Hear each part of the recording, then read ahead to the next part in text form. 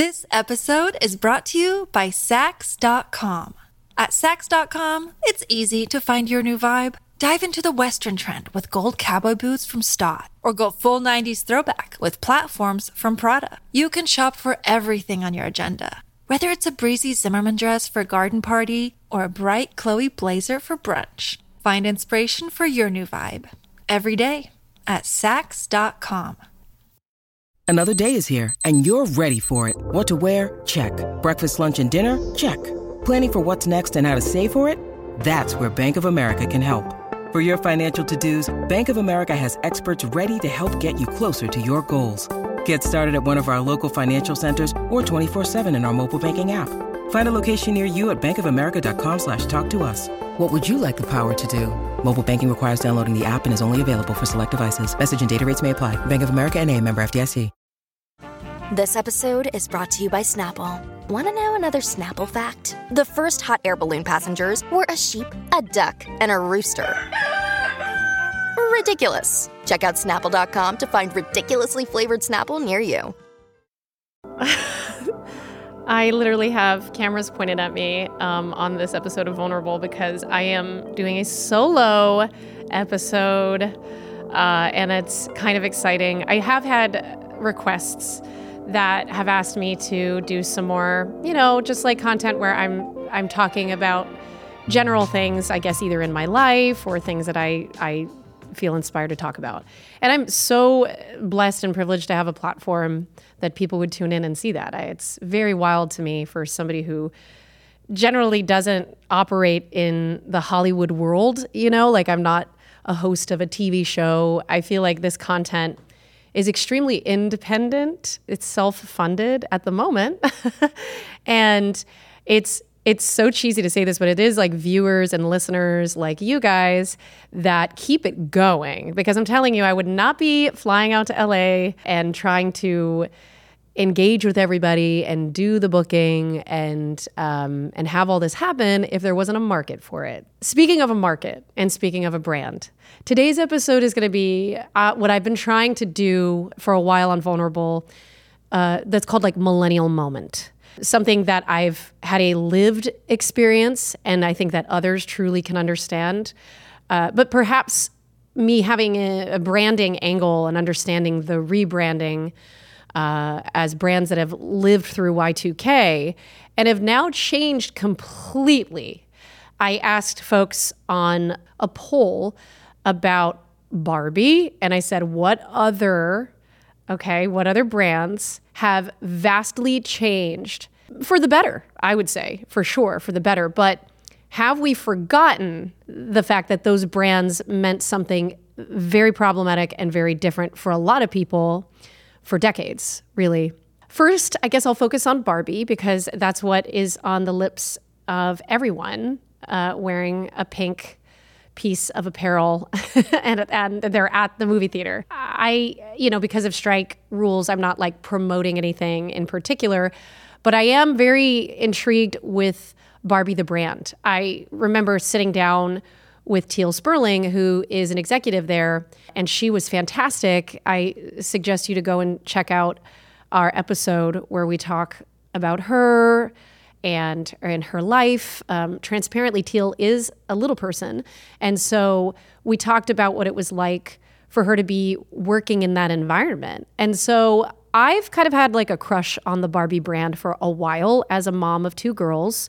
And I'll tell you why before anyone tries to come for me. Barbie's really tried. And now this movie has sent it over the edge with saying very clearly, this is who we are as a brand, this is what we represent, and this is where we're headed, right? I think that the far right is in clear opposition with this movie. I see why they are upset. I think that their understanding of the Barbie movie, and I actually am talking about ladies that I know who are more conservative that went to go see the movie, right? And came back telling me, oh, you should think before, you go see this and that. And reason being, visibility, representation, inclusivity, themes of feminism, which felt like it perverted what Barbie was when they were young girls, right? And so when they were young girls, Barbie was blonde, extremely thin. She didn't start out having a ton of jobs. Don't quote me on that. But I do think that it was more like Barbie had interests, right? And Barbie would go to the beach, and Barbie would have her house, and Barbie would be doing, eventually I do think that caught up where they were like, we can't just keep putting her in different outfits. Like, there is a holiday Barbie once a year. I know, I own many of them. We need to probably diversify the brand. They knew that. And I almost feel like they accidentally stumbled on Barbie becoming feminist back in the day, because they were like, we really do need to have her be doing different things in the world. I do think that for a long time, I struggled with wanting to look like Barbie. I was always sort of grouped in with, well, you're the brunette choice in who we book for this movie. We have a blonde choice. And, I hate to say this, but like more often than not, they went with what was considered the all-American girl. That's actually kind of very un-American when you look at it through the lens of a 2023 person, but how far we've come, right? And how far the Barbie brand has come. This episode is brought to you by Saks.com. At Saks.com, it's easy to find your new vibe. Dive into the Western trend with gold cowboy boots from Stott, or go full 90s throwback with platforms from Prada. You can shop for everything on your agenda, whether it's a breezy Zimmermann dress for a garden party or a bright Chloe blazer for brunch. Find inspiration for your new vibe every day at Saks.com.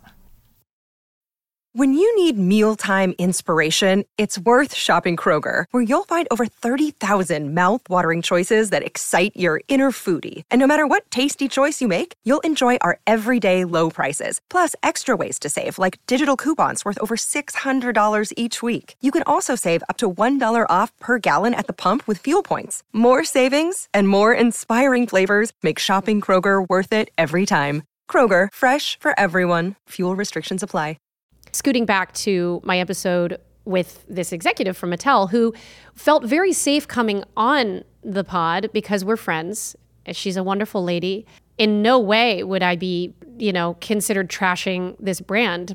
I just think it's fascinating to stand back and see how much change can happen. If you asked me like 4 or 5 years ago about representation, I would have been virtually clueless on what that actually meant. Cut to me bawling my eyes out watching the current mermaid movie, which will remain nameless for strike reasons. And I'm watching it and I am feeling the effects of representation when my daughters are like so joyful and not seeing race in that moment and just enjoying the magic of this story. And it affects me probably deeper than them because so many of us millennial females have experienced the isolating feeling of not being Barbie. Barbie, I guess 1.0, we should say. So the Barbie film, I guess, gosh, I feel so random in that I'm trying to provide context for folks with being respectful of everything, is like I said, I think that the far right is very threatened by it. There's nothing that we can do. This is where Barbie is at. You can either, enjoy the content or not. And that truly is the power of the click, the power of your vote, the power of your dollar is still what rules America. So having an opinion is just that.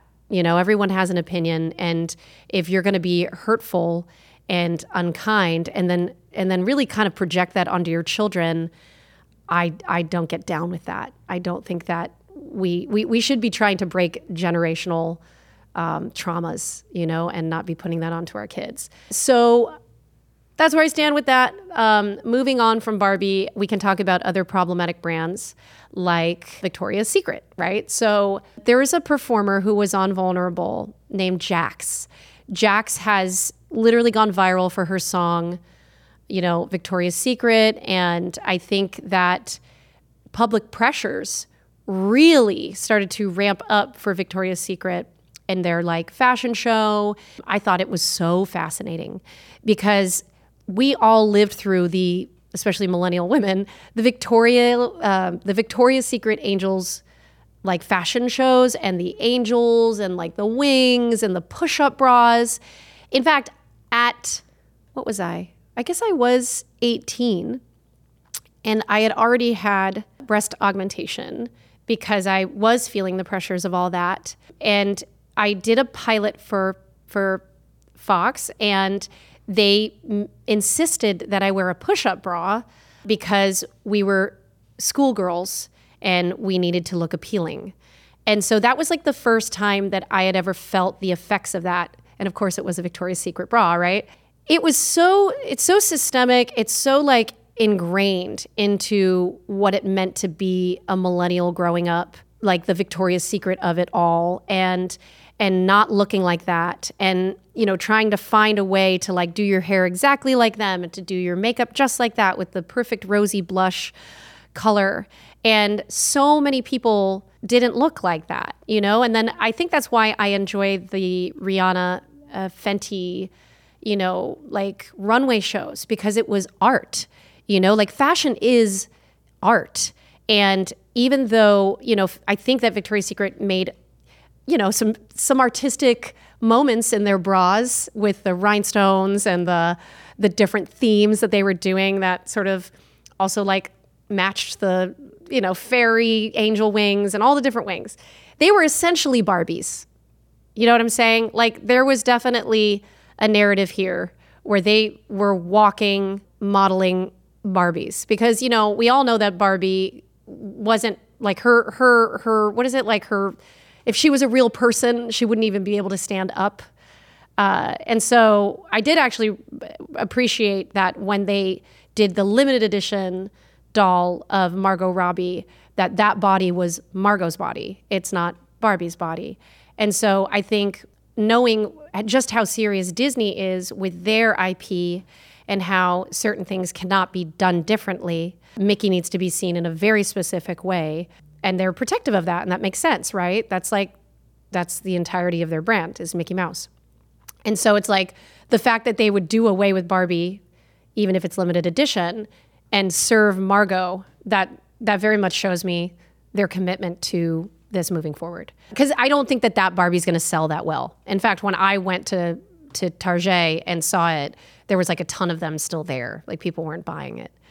So Victoria's Secret, I do feel like they were the walking Barbies. And so that's kind of like what made us growing up as little girls see Barbie in a plastic mold, then come to life with these ladies. And I don't know really what to say about Victoria's Secret. I mean, I think that they're on their way out, if you were to ask me, just because there's so many amazing brands out there. Like NYX underwear is fantastic, and they're not sponsoring me. I'm just throwing it out there. But like the fact that we have, as women, underwear that can actually like serve us every month, like that's fantastic. That's like very inclusive of every body, and it's not shaming you, right? And so I think that's why there's so many competitors to Victoria's Secret now.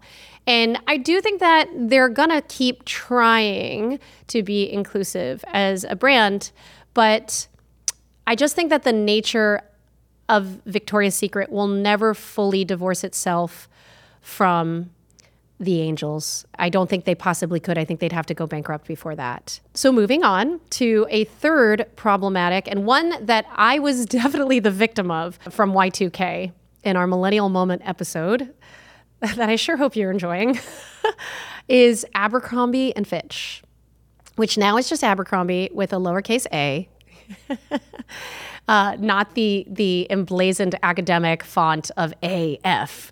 That had literally shirtless men stand outside of the store, like holding bottles of cologne, and they would be like, hey, like to little girls, right? Like it would be like, I remember so clearly getting roped into the Abercrombie cult. And I could detail you a lot of reasons why I thought it made perfect sense for me to just wear every single piece of clothing from Abercrombie. It hit me really hard. Okay. Like I think I was made fun of by other folks that were adults at the time. And they were like, this is wild. And like, I don't think I ever truly could see myself as being a little ridiculous with this fad. When I tell you the chokehold that Abercrombie had on New England millennial children, I don't know what to tell you. I'm sure people in the comment section or in general who are hearing this are like, oh yes, absolutely. The visors, the cargo pants, the the midriff bearing spaghetti strap cotton whatevers that you would wear. And it was like the summer uniform. And then it was also like, I remember getting catalogs in the mail, which I still kind of miss. I'm not going to lie. I really enjoyed getting catalogs in the mail. I'm so dated. I feel like a dinosaur. But you'd get the fall Abercrombie catalog, and that's how you knew that like you'd have a whole new year ahead of you to like try to be cool and like try to make memories with your friends that looked like the kids in the pictures. And then meanwhile, years later, a documentary comes out that exposes the predatory nature that those models had to experience from the photographer. Like the main fashion photographer was absolutely canceled and Me Too'd because these young folks, some were just of age, some of them I think were even underage at times. They were sort of encouraged to live this very like wild, sexy lifestyle on the photo shoots themselves. So I remember reading that like they took them to like a little island off the coast of, New England or something. And then they were like, oh yeah, we're just going to do like bonfires and it's not going to get weird at all. And I'm going to just give you, alcohol. And so it's really quite interesting to me that we all kind of are pulling back the curtain, not just on like child actors and celebrity of people that you grew up with, right? But also all of the brands that sort of created toxic work environments for a lot of people. And a lot of them were at-risk folks like younger people and models and all that. So yeah, Abercrombie, I think it really did suffer quite an image hit when that happened. And that was probably because American Apparel was completely canceled, right? Like American Apparel was canceled, I want to say like 4 or 5 years, like maybe even more before Abercrombie's expose documentary came out. And American Apparel was like, we're so edgy, we're so like, I think like RAR. It was like disco, clubby, but like dirty at the same time. And they were like, we make our clothes in Los Angeles, and we employ lots of people that need employment and all that stuff. So it was like people felt like it was a very grassroots, sexy brand. But once again, like shortly after, the curtain was definitely pulled back, and we saw just how at risk like that those girls that were modeling the clothes were. And so they were very canceled. I want to say like even more so, like they couldn't even come back from that, right? Well, Abercrombie has come back. I've purchased things from Abercrombie knowing like, okay, at this point with the way that they're doing things, it's very fast fashion. They're trying to compete with a totally different aesthetic. For the longest time, they had their like cargo pants and that type of like academic thick wool sweaters. And that was that. Like they weren't really trying to do anything but be Abercrombie. And it's like now I do see them trying to change for the better. And there's a part of me in my millennial heart that like can't help but hope that Abercrombie like really can survive, right? Like I don't know what it is. Like maybe there's a part of me that doesn't want that remaining property from when I was growing up to like be dethroned and to die, because that makes me feel old. But yeah, I mean, I do think that they are doing what they can, seemingly, at least optically, to be more inclusive, more so than I think Victoria's Secret. And like, I can't, honestly, guys, I don't know how to tell you when I say that every single piece, I am not lying. Every single piece of my clothing at one point had to be Abercrombie. There's the idea that, okay, well, I'm also thrifting. And so I love that there's like the whole norm core fashion that's sustainable. And the focus from Gen Z is very much like being more mindful of their dollar and what companies they're backing and what companies they're supporting. And I think because they're being so mindful of that and the landfill stuff like that, I get it. But they're also they're stressed out about this for sure. I think like with having two daughters, it's like I don't want them to feel like they need to wear a certain type of clothing to fit in. And I do hope that we can find a way for them not to feel those pressures. I think that Gen Z still wants to flex. I still think that as much as they're like, sustainability matters, they're still like the first to wait in line for like a new shoe or new Nike or something. And they love like an exclusive collection. And so I really don't know if there's a fix. I think we live in like a capitalistic society that has marketing and branding just like geniuses. And so they're thinking probably a couple steps ahead of you. And you kind of are very much just like a cog in that machine. And so we'll see what happens in the future. But I very much want to give love to any brand that is not tone deaf. I think Barbie is doing its best. The fact that they actually put money into Greta Gerwig, I don't know if everyone knows this, but I went to Barnard, which is a women's college, and Greta was in my class. And I just really, I'm sad that I didn't get to know her. Not because like, oh wow, she's like this like successful person, but more or less because she really represents the counterculture to millennial femme like beauty standards. I think after seeing Lady Bird, it was quite clear that she was looking to forge her own path. And so she landed at Barnard at the end of that. And here we have sort of like a love letter to the feminist principles that she learned there at Barnard. And I like, took me 12 years to finish school. I kept leaving to come back to LA and, well, I guess be miserable for a little while. And then finally went back at like 26 and then met my husband. And then I went back to LA with him while he finished his master's degree. And at 30, I think it was like 30. No, it wasn't 30. I think it was like 29 or 28 that I finally finished my degree. I promised my dad that I would. I was really proud of the notion of that female empowerment that Barnard kind of, it preached, but it also very much lived that. And I understand that you probably think I'm speaking on tangents right now, but hear me out. Barbie Land was it's like kind of like how Barnard felt, was like a very safe environment with a bunch of women. It's like, hi, I see you, you see me. And then by the time that I was leaving Barnard, we had our first trans person that was like in one of my classes. And, they were very specific about, I'm planning on transitioning and I feel like this environment, because it's a trans male. And he was like, I don't feel like this environment is for me anymore. And so it was fascinating to see how far this sort of like Barbie world of Barnard that Greta has kind of made into a film in some ways was growing and had to create room for inclusivity in order for there to be like a student body. And so it is like there's a lot to unpack with brands. It's not just, okay, well, it's pink, I'm going to buy it. It's not that anymore. And there's a lot of millennial women out there that will hate the idea that times change. But this is what it is. Our kids are going to grow up in this world. And I think as parents, we have to be mindful of that and grow with them. Because I don't really want to be some like dinosaur. I don't want to like just be thinking of things in a world that doesn't exist anymore. We have to like live in the world that we currently have. So anyway, I thank you for just hearing me out. This is a millennial moment. I've never done anything like this before.